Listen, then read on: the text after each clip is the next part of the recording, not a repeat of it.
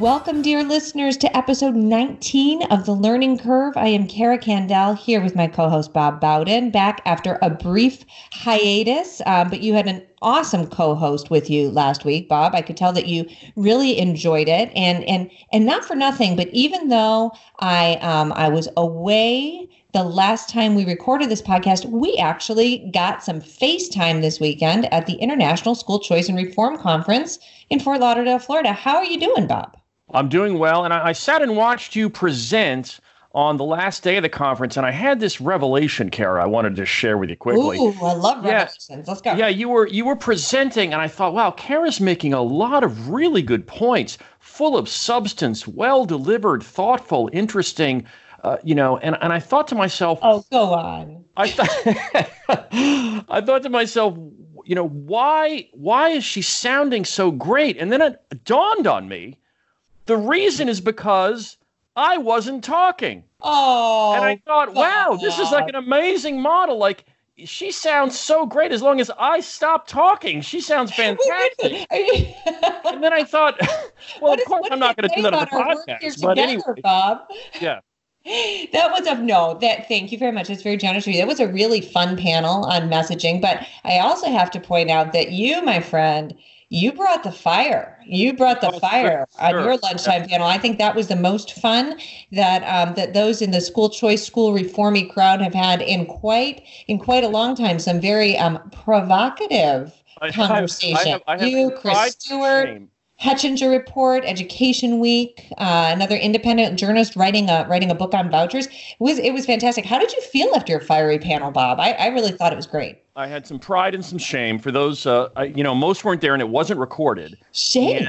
The premise of my presentation was how to infuse media bias into school choice reporting. I said, if what you want to do... There was nothing biased about your presentation, right? I said, if what you want to do is put bias into reporting on school choice, this chat is for you. Here are my tips for how to do it. I'm like, number one, if you're reporting about an inner city charter school, don't compare it to the inner city district schools, compare it to state averages. And I showed examples of that happening in Atlanta. I'm like, tip number two, have a lot more quotes from the union in a teacher strike than, and ignore, like in the Chicago teacher strike where they prohibited charter growth as part of the contract, but then didn't report on that in a CNN video.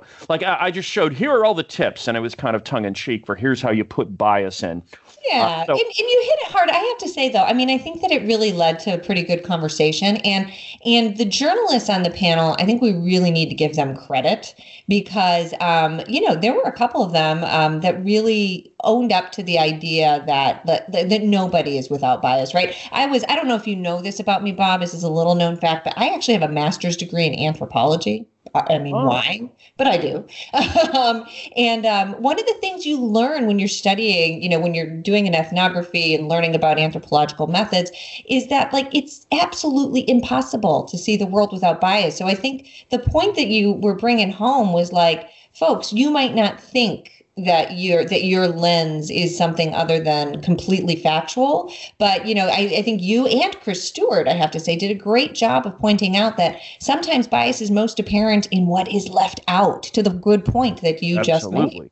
Yes, omission is certainly a huge part of it. But I kind of felt like many of them approached it from that we were, since we're advocates, we can't see the world clearly. We're unable to see the world. But there's a point there too. And not that we can't see the world clearly, but obviously everybody has an agenda. We ought to be honest about that, don't you think?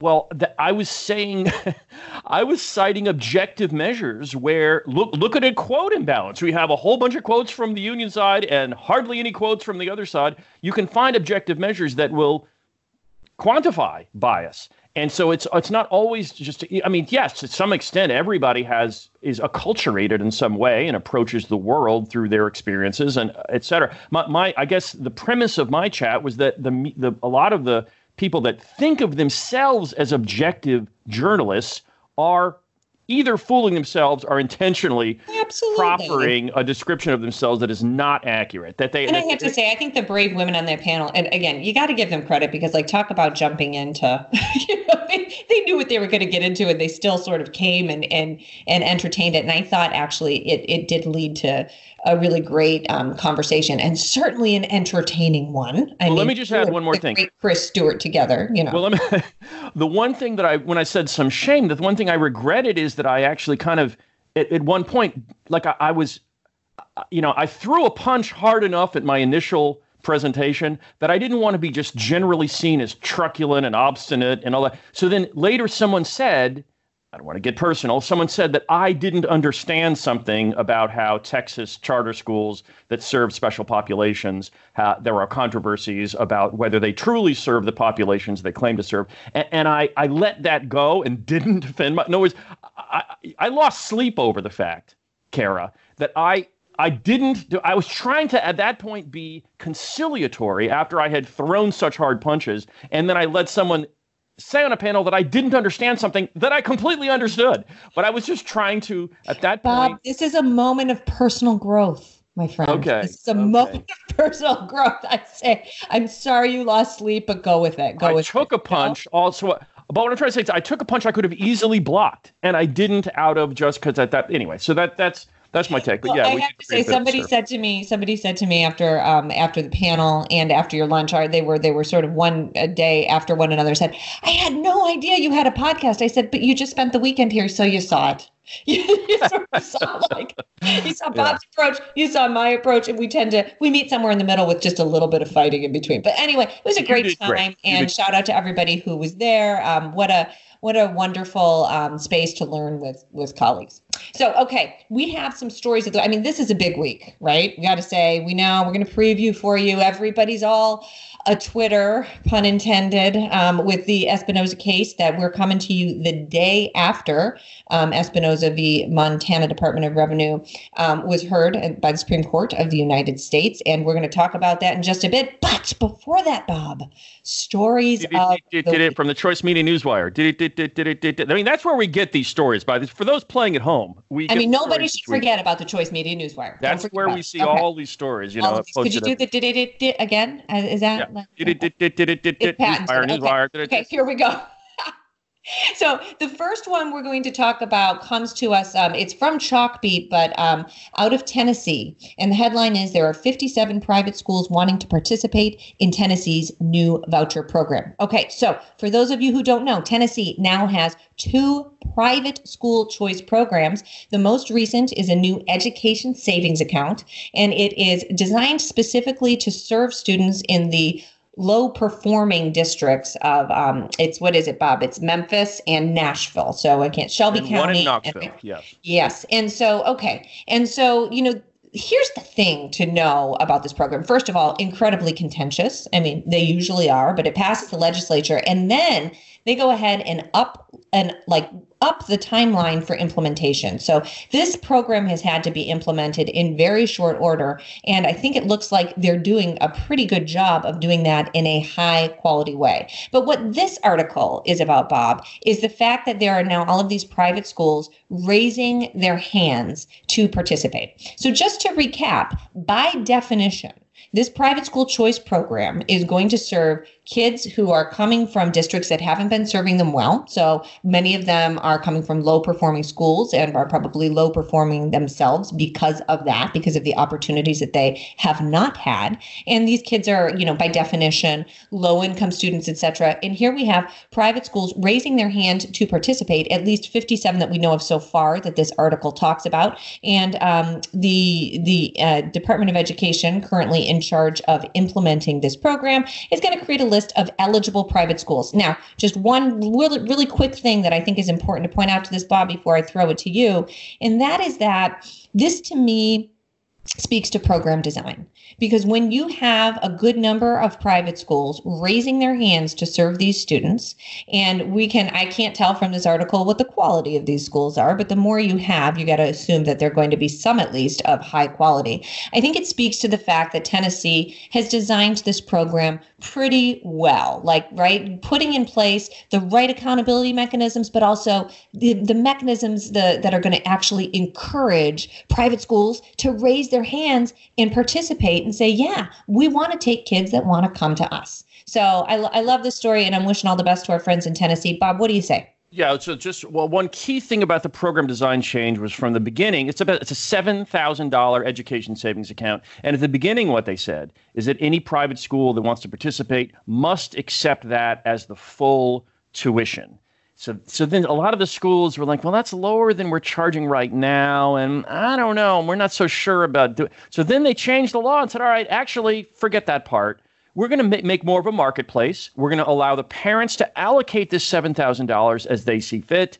And we will not require participating schools to guarantee a ceiling of $7,000 for tuition price. And that exploded the number of schools willing to participate. And that we now have a burgeoning marketplace in Tennessee. And so that single program design change was key. There's so many places where over-regulation of school choice programs stifles and strangles them. And then when you loosen some of the regulations, you end up with a much more competitive landscape. Yeah. And can we just point out for a quick second here that this is, as you said, an education savings account program. So while the primary purpose is for kids to take these dollars to private schools, there are other things that parents and families can use this money for, like special, like services and therapies and transportation, in fact, under this and tutors and online courses. All of this stuff. So, hey, Chalkbeat, how about not calling it a voucher program when it's an education savings account? I'm just looking at the although point of information, I've been using Robert's Rules of Orders more. Point of information is that even Ed Choice, the group Ed Choice, calls this a voucher because they're mad about a feature of this program where they say you have to enroll in some sort of brick and mortar private schools. Right. It does. And so it's not, you can't do purely online, for example, and participate. And they don't like that aspect of the program. So they say it is a voucher. Friends at Ed Choice don't like stuff? All right. All right. On to our next story. We're going somewhere cold, Bob. Colder than Boston. We're going to Alaska. And the headline I love rapping in Alaska and Hawaii because they get left out a lot of times from our stuff. And there's no reason for it.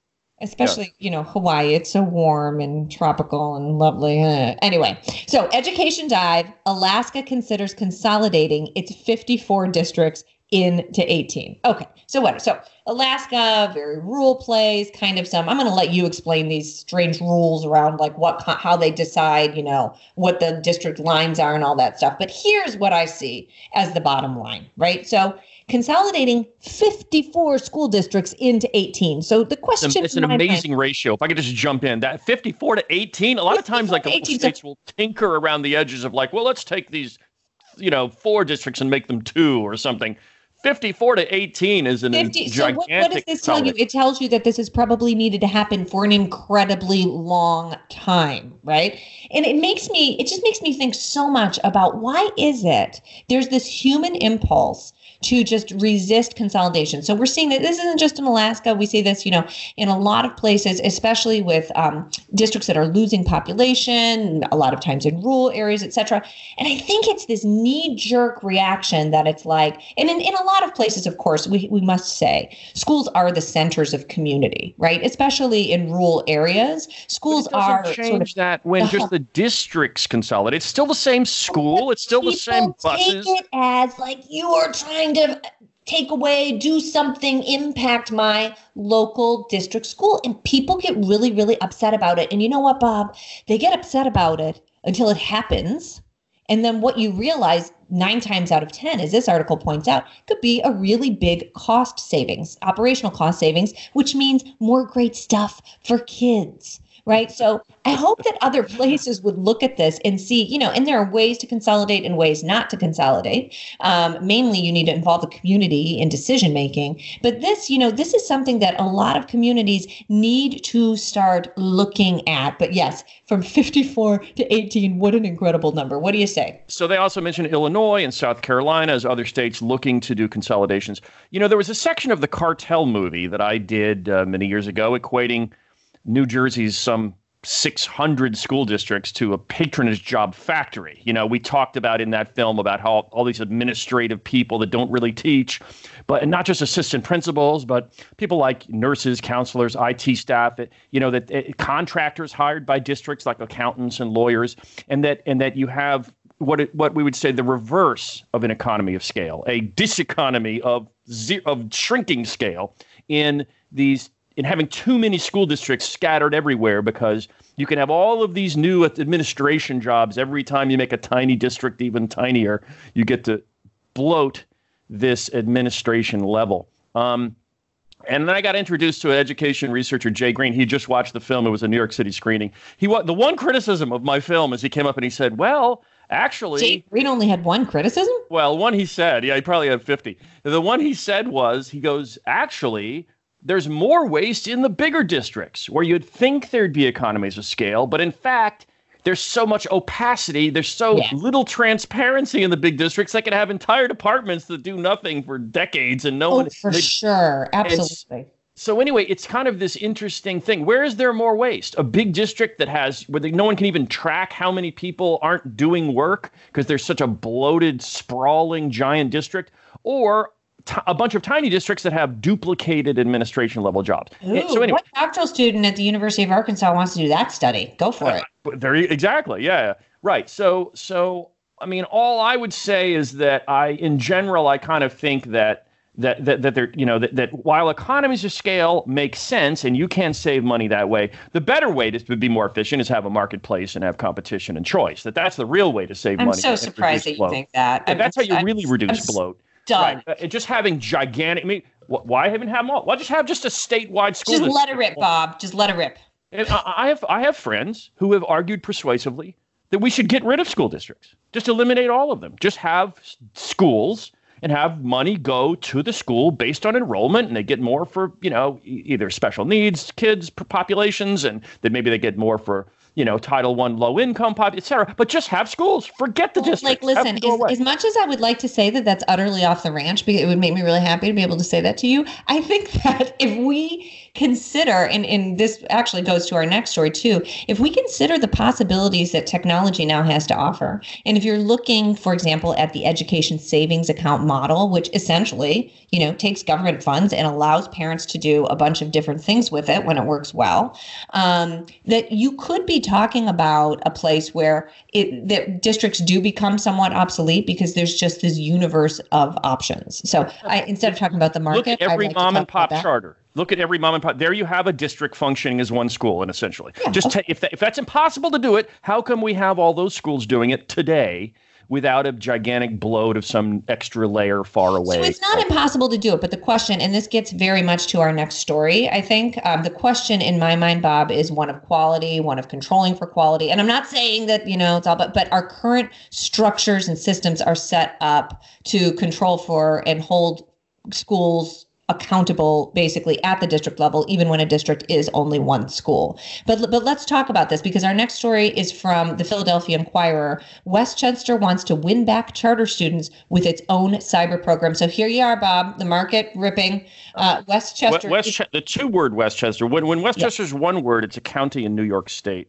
When it's two words, it's Pennsylvania. But anyway, go ahead. Okay, so maybe still nice, but it sounds like this is a good school district. Basically, trying to entice students that the district is lost back to its online learning program. So just right here from the article, it says, what are the selling points? A diploma from one of the district's well-rated high schools and access to all of its offerings, like its 1,600 student orchestra program with the flexibility of a go-at-your-own pace schooling. So sounds lovely, right? But so what's the problem here?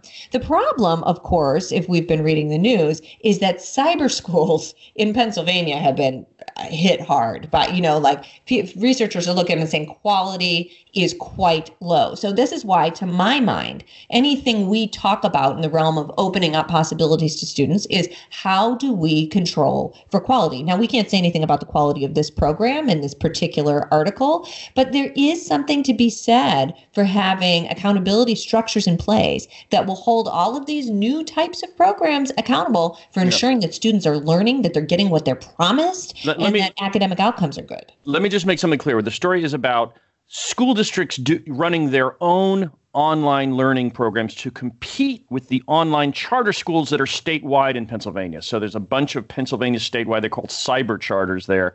And so this is about districts like the one in this particular district called Westchester, Pennsylvania, offering its own online program.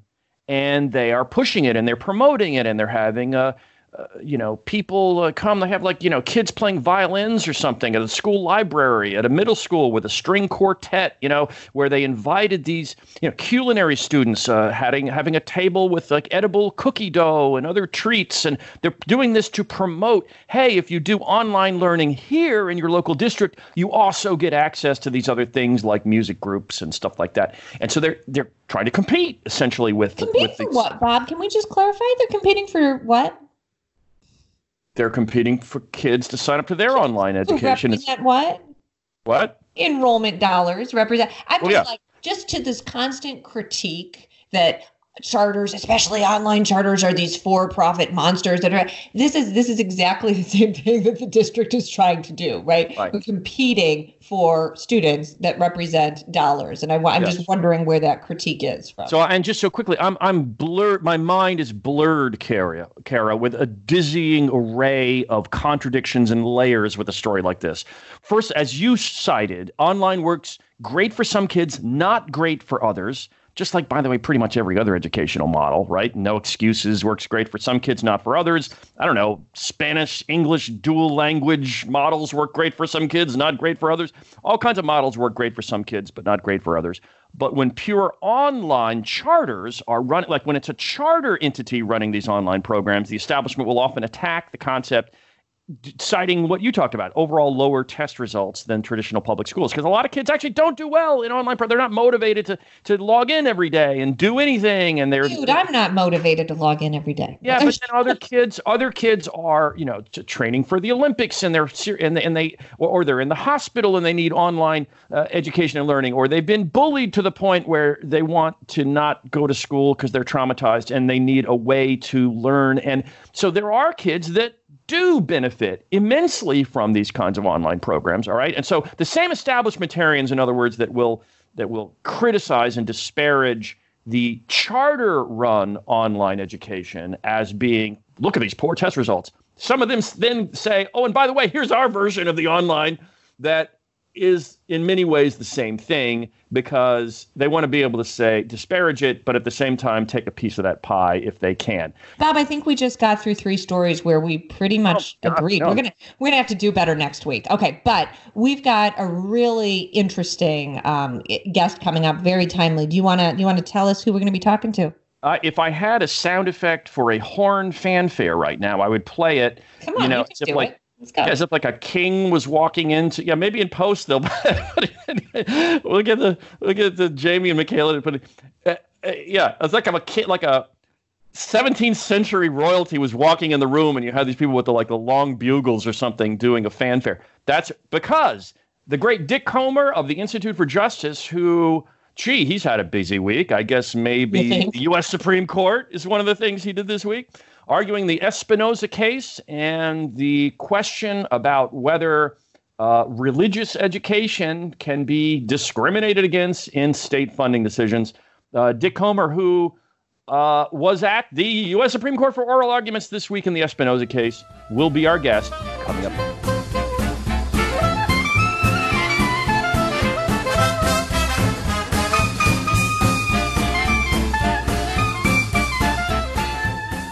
So we are so excited and fortunate to have with us today Dick Komer, who serves as a senior attorney at the Institute for Justice. And we've all been talking about Espinoza versus Montana Department of Revenue. And this is the guy, folks. So Dick litigates school choice cases in both federal and state courts. He is IJ's resident expert on state Blaine amendments. I think my colleague Jamie Gass said you've probably forgotten more about Blaine than most people ever knew.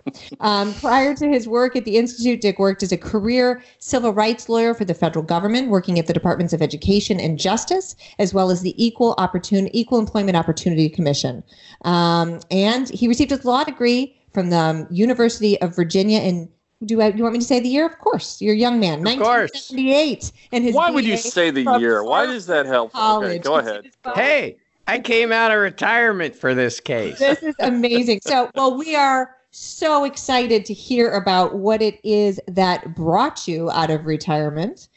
So, Dick, could you please tell us, yesterday was the big day. Maybe for our listeners who need just a pithy summary, because I think a lot of them are following this case, but some haven't. My mom has not. What is it that you were arguing in front of the Supreme Court of the United States yesterday?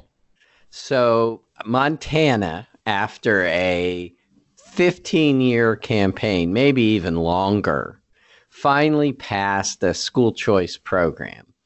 And it's a tax credit generated scholarship program where taxpayers in Montana can get a $150 tax credit if they donate to a scholarship organization that in turn packages those donations into a scholarship and awards them to students. And the scholarship organization has to award it to any participating school in the state of Montana. And that means they can be a religious school or a non-religious school. They just have to be a private school, because the idea is to give people more choices than just going to the local public school that they're assigned to and required to attend. And as a result of a state Blaine amendment that is found, similar Blaine amendments are found in many state constitutions, about 37 of them. And the state Department of Education, Department of Revenue said, well, we won't allow the scholarship organization to award scholarships to families that are sending their kids to private schools. And that's the issue that this case has involved since we filed it in the very beginning of, I think, 2015. Dick, I'm not surprised you framed it that way. Scholarships to families that send their kids to religious schools rather than scholarships to religious schools. Exactly. And that is the thing that has been so frustrating for 25 years of litigating school choice cases. We view these scholarship programs as aid to the families because they're the ones that get to choose the school. You have a constitutional right to use private schools, but like so many constitutional rights, if you can't afford to exercise your right, for you it's basically meaningless. And school choice programs empower the families.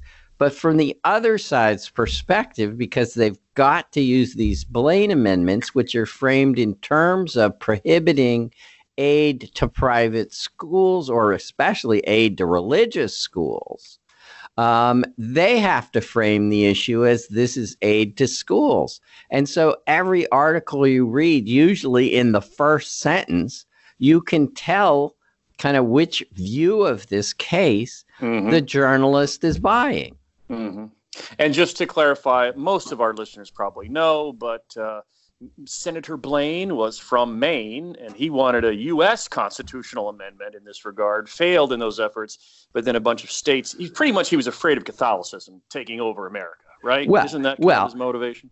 His motivation was more political. So he wanted the Republican nomination to succeed U.S. Grant as president. And Grant's administration, of course, had been dogged by all sorts of allegations of corruption, including allegations against James G. Blaine himself. But he wanted an issue that he could get the Republican nomination on in 1876. And as you know, at that point, the Republicans had been dominating since the election of 1860, but they were afraid they could lose the White House if the Democrats could put together a good campaign. So at that time, the Republicans had a very nativist element within the party that was hostile to Catholics because, of course, at that time, Catholics were a part of the Democratic coalition, particularly in the northern states where they were a big part of the electorate. And so from the Republican view, the Democrats were the party of rum, Romanism, and rebellion. Hey. So it was the trifecta. You know, the Democrats were the southern states were part of the Democratic coalition. The Catholics were part of it. And the Democrats opposed prohibition, and the Republicans had all the temperance elements. So, but the bottom line is that it's in a whole bunch of states. I'm sure you know the number of the states. There were these state constitutional amendments passed called Blaine amendments, named after this James Blaine, and they prohibited taxpayer money going to what they called sectarian schools, which was code language for Catholic schools. Yeah. That's absolutely right. There's 37 of them. Some of them, of course, you know, Blaine didn't, the language that Blaine used didn't come out of nowhere. There were a bunch of states that had already passed anti-Catholic proto-Blaine amendments. The earliest comes in 1835 in the state of Michigan, but not that far after, right in the middle of the know-nothing takeover of the Massachusetts government, in 1854, Massachusetts adopts a Blaine Amendment, and several other states as well. And the federal one comes along and would have required all states to not fund sectarian schools. Sure. Fantastic. Kara, the proud Michigander who now lives in Massachusetts. I feel very, very connected to this. Dick, so you have been arguing in many different courts, school choice cases for a long time, and thinking about Blaine amendments. As we said at the outset, you've probably forgotten more than most people ever knew. Why this case? Why now? And what's the thrust of your argument? What did you present? Well, we presented sort of an array of arguments. Our broadest argument is that the history of the Blaine Amendment, and specifically the history of the Montana Blaine Amendment, shows that the adoption of it was based on anti-Catholic animus. So they adopted it in 1889. But as a very good amicus brief filed by Senator Daines, one of the two senators from Montana, showed, it went far beyond what the federal Congress required of a state to become a state. It's called enabling legislation, and it's controlled by the Interior Committees of the House and Senate, and the Interior Committee of the House was of the Senate was under the control of a guy named Henry Blair from New Hampshire, and New Hampshire had adopted their Blaine Amendment in 1876, right after the federal Blaine Amendment failed. But what's important to understand is to amend the U.S. Constitution, you have to get supermajorities in both houses. And they got supermajorities in both houses. It's just the supermajority in the Senate fell 4 votes short. So the federal one failed, but you still had a majority in both the House and Senate for requiring states that were coming in to put these sort of amendments in their constitution. And Montana did in order to become a state in 1889. And lo and behold, they go way beyond what they had to do. And they prohibit any state aid from any government entity to a school controlled by a religious denomination, a sectarian school. But this is occurring at a time when the public schools are not the secular institutions we know today. They are, in fact, as Massachusetts public schools were in 1855 when Massachusetts adopted the Blaine, the schools in Montana were generically Protestant public schools because the U.S. Constitution, the Establishment Clause, wasn't applied against the states until 1947. And so for a long time, states could, in fact, discriminate in setting up their education systems. And in fact, they did.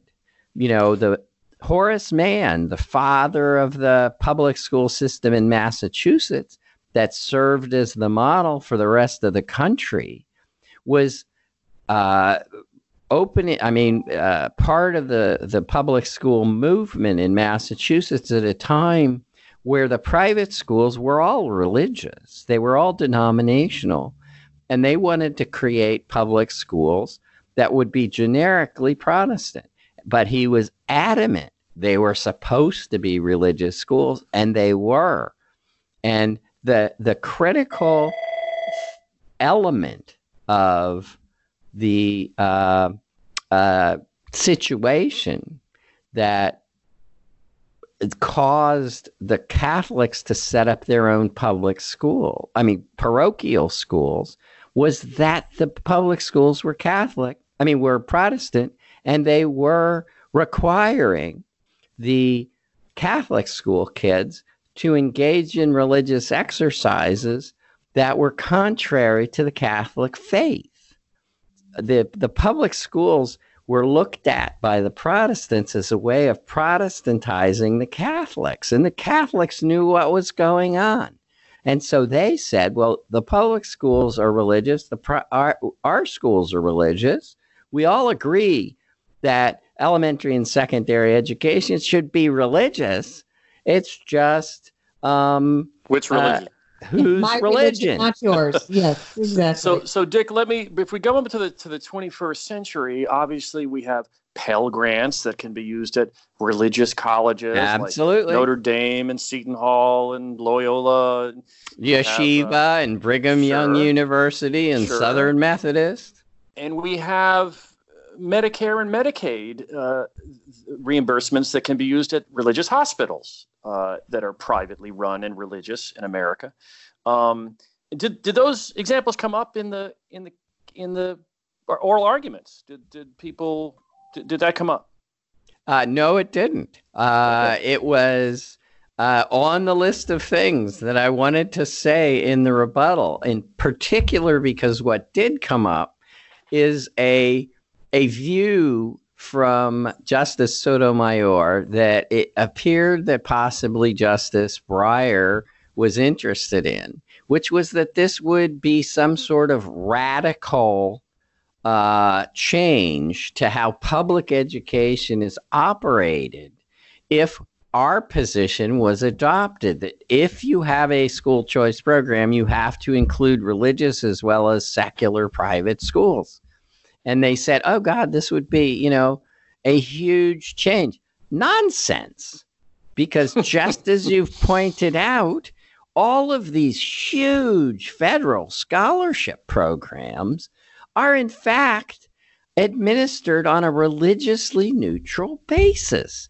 And let me ask you, Dick, jump in. I'm sorry to interrupt, but sure. What about a crazy religion? What about some sort of satanic, weird cult kind of religion that an ordinary American would look at? That's very judgy.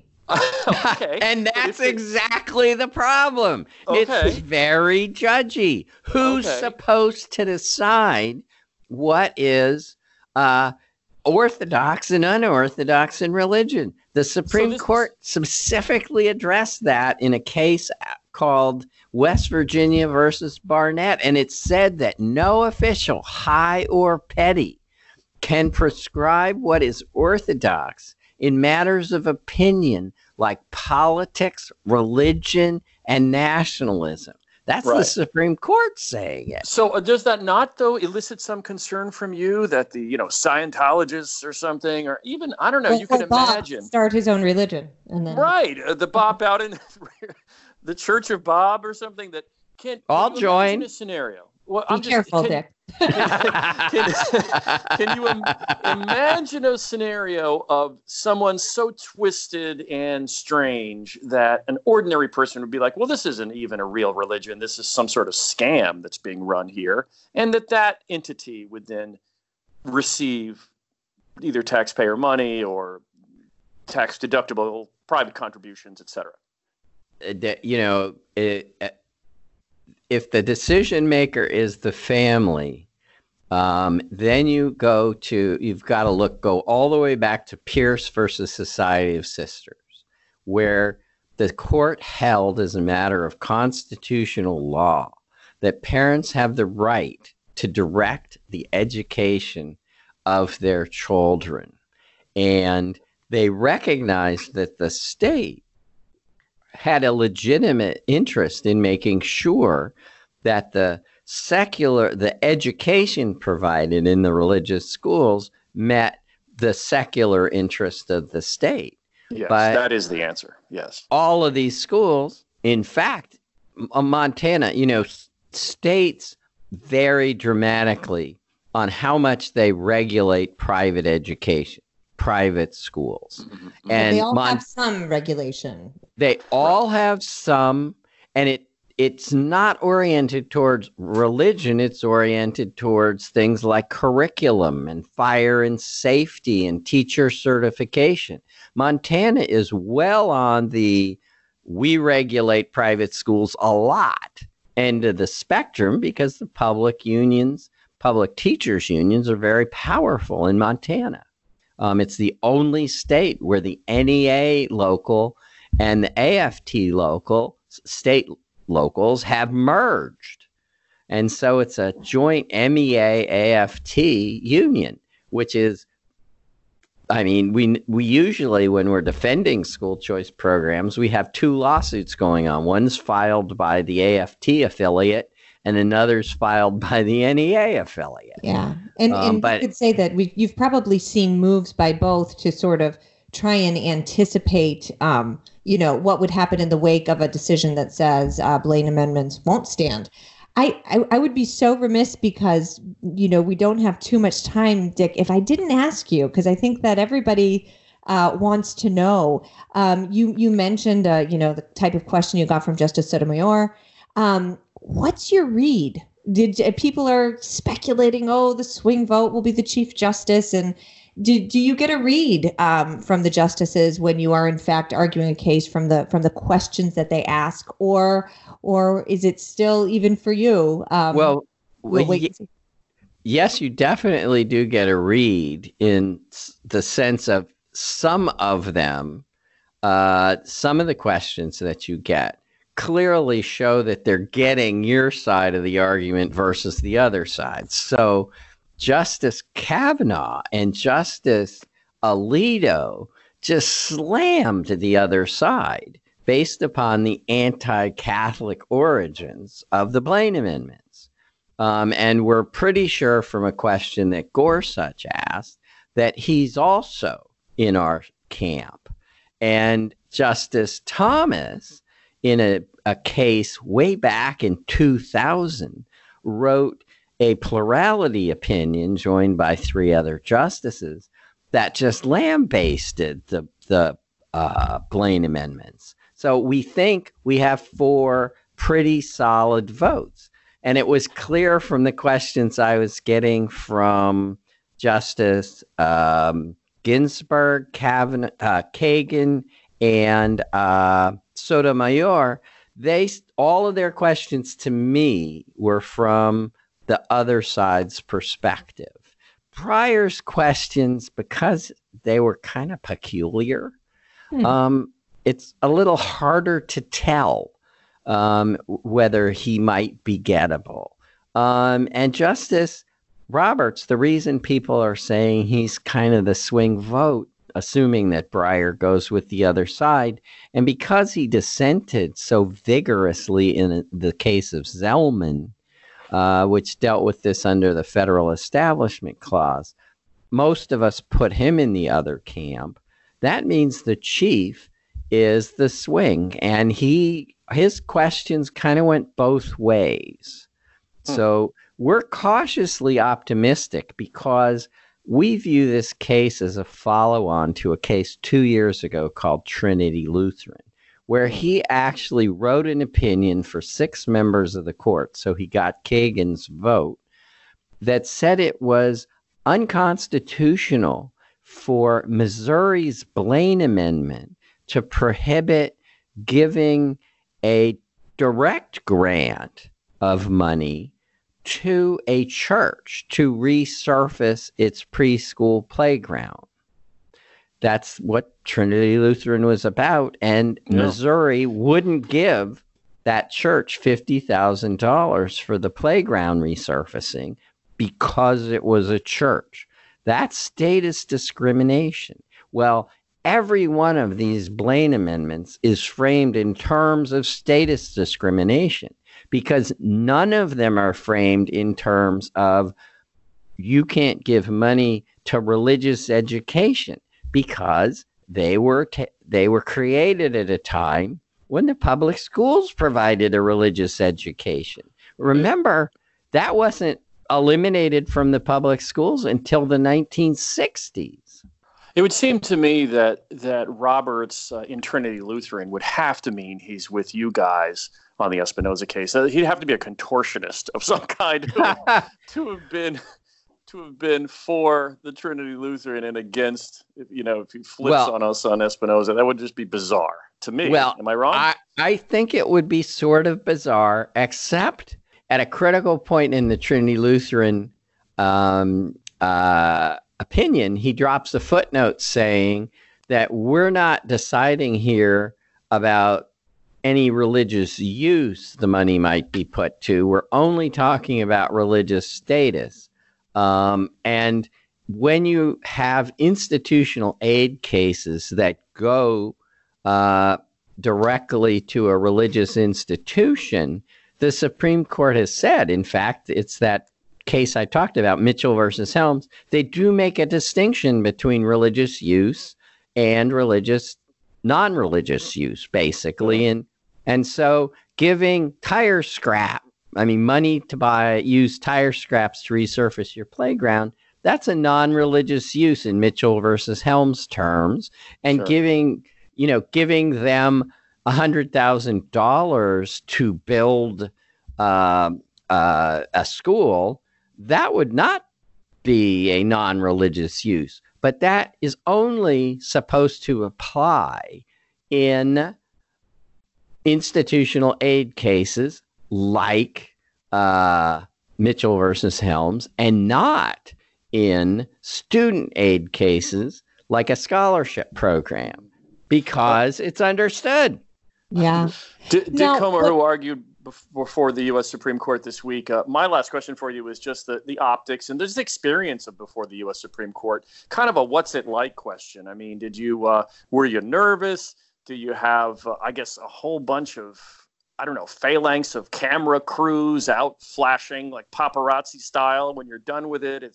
Did you have a feeling of, maybe I should speak loud and wave my arms? That's what I'd do, Dick, if I were before the US Supreme Court. Tell us the experience of it.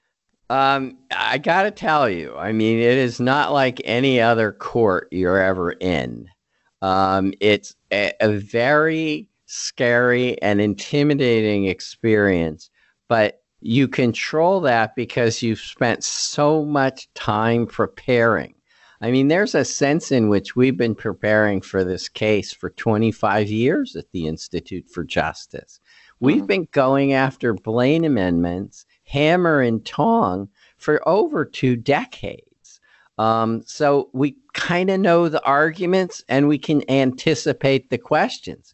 But when you're in there, It is not an environment for waving your arms.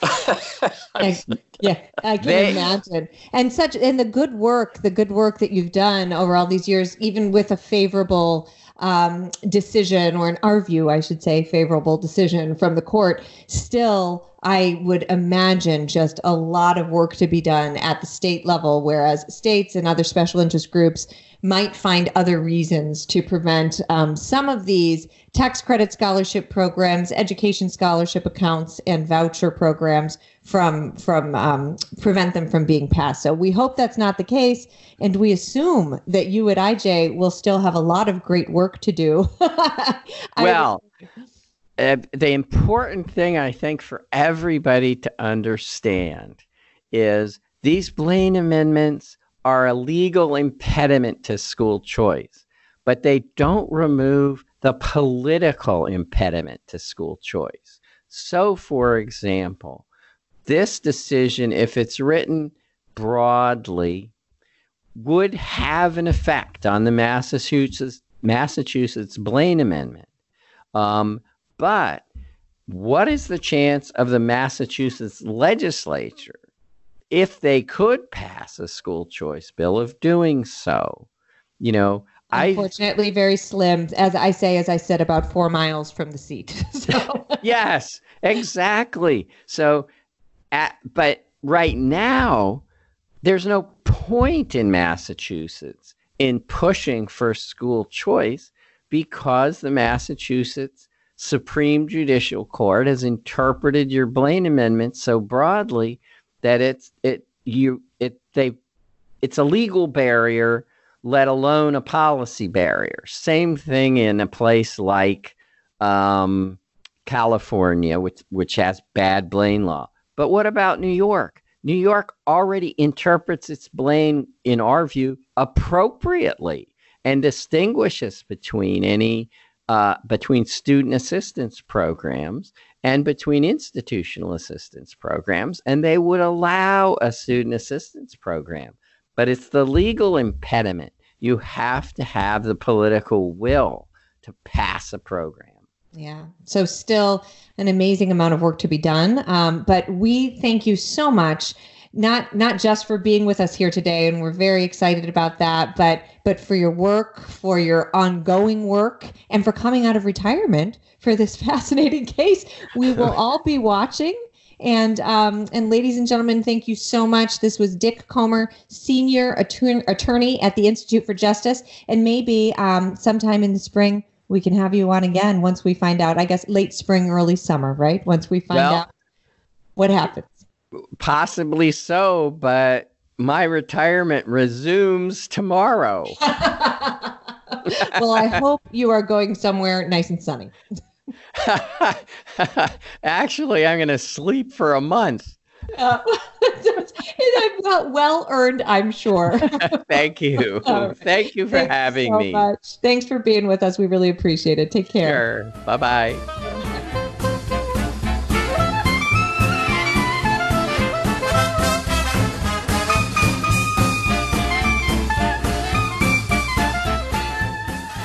Welcome back, gentle listeners. This is Bob Bowden and Kara Kendall. This is The Learning Curve. Our thanks to Dick Komer. And speaking about Espinoza, I wanted to cite for the commentary of the week something written by Dale Chu from the Thomas B. Fordham Institute.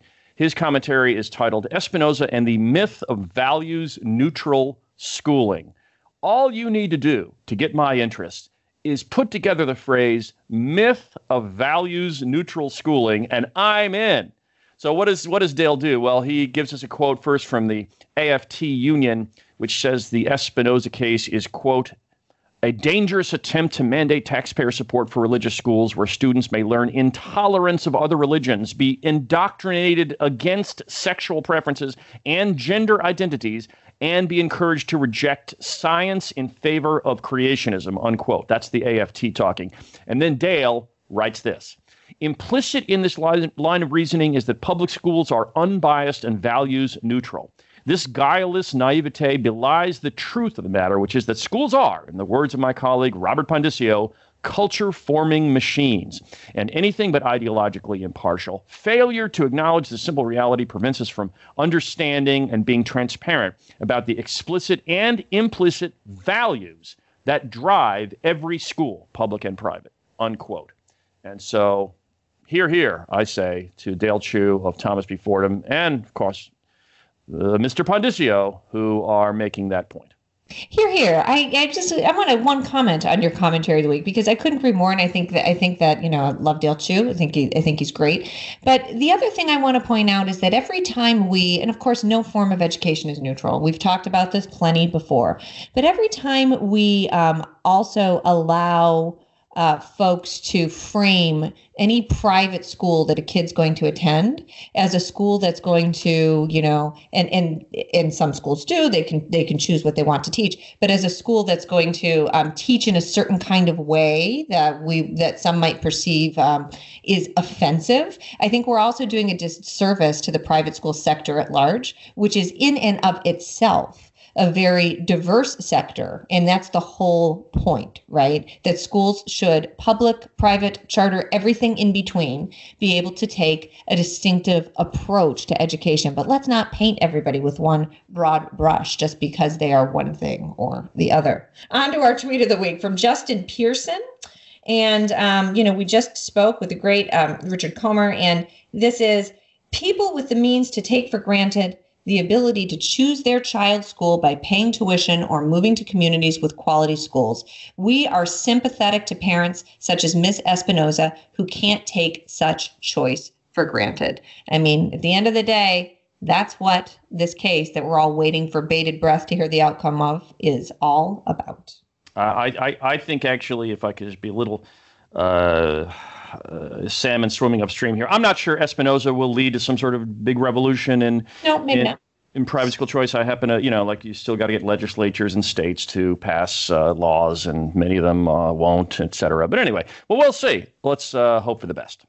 And next week, we're going to have with us Susan Wise Bauer, who is a homeschooler, English instructor of writing and American literature at the College of William and Mary, and author of the best-selling book, The Well-Trained Mind, A Guide to Classical Education at Home. I'm looking forward to that, Bob. Hopefully I can learn something about how to teach my own kids here at home, even after school. So until next week, when we will be on, episode 20 of The Learning Curve. 20, we're an adult. Learning Curve podcast is an adult. Almost. We still can't drink. Or rent a car. Our thanks to Dick Komer and, of course, Kara Kendall. And I'm Bob Bowden. We'll see you next time.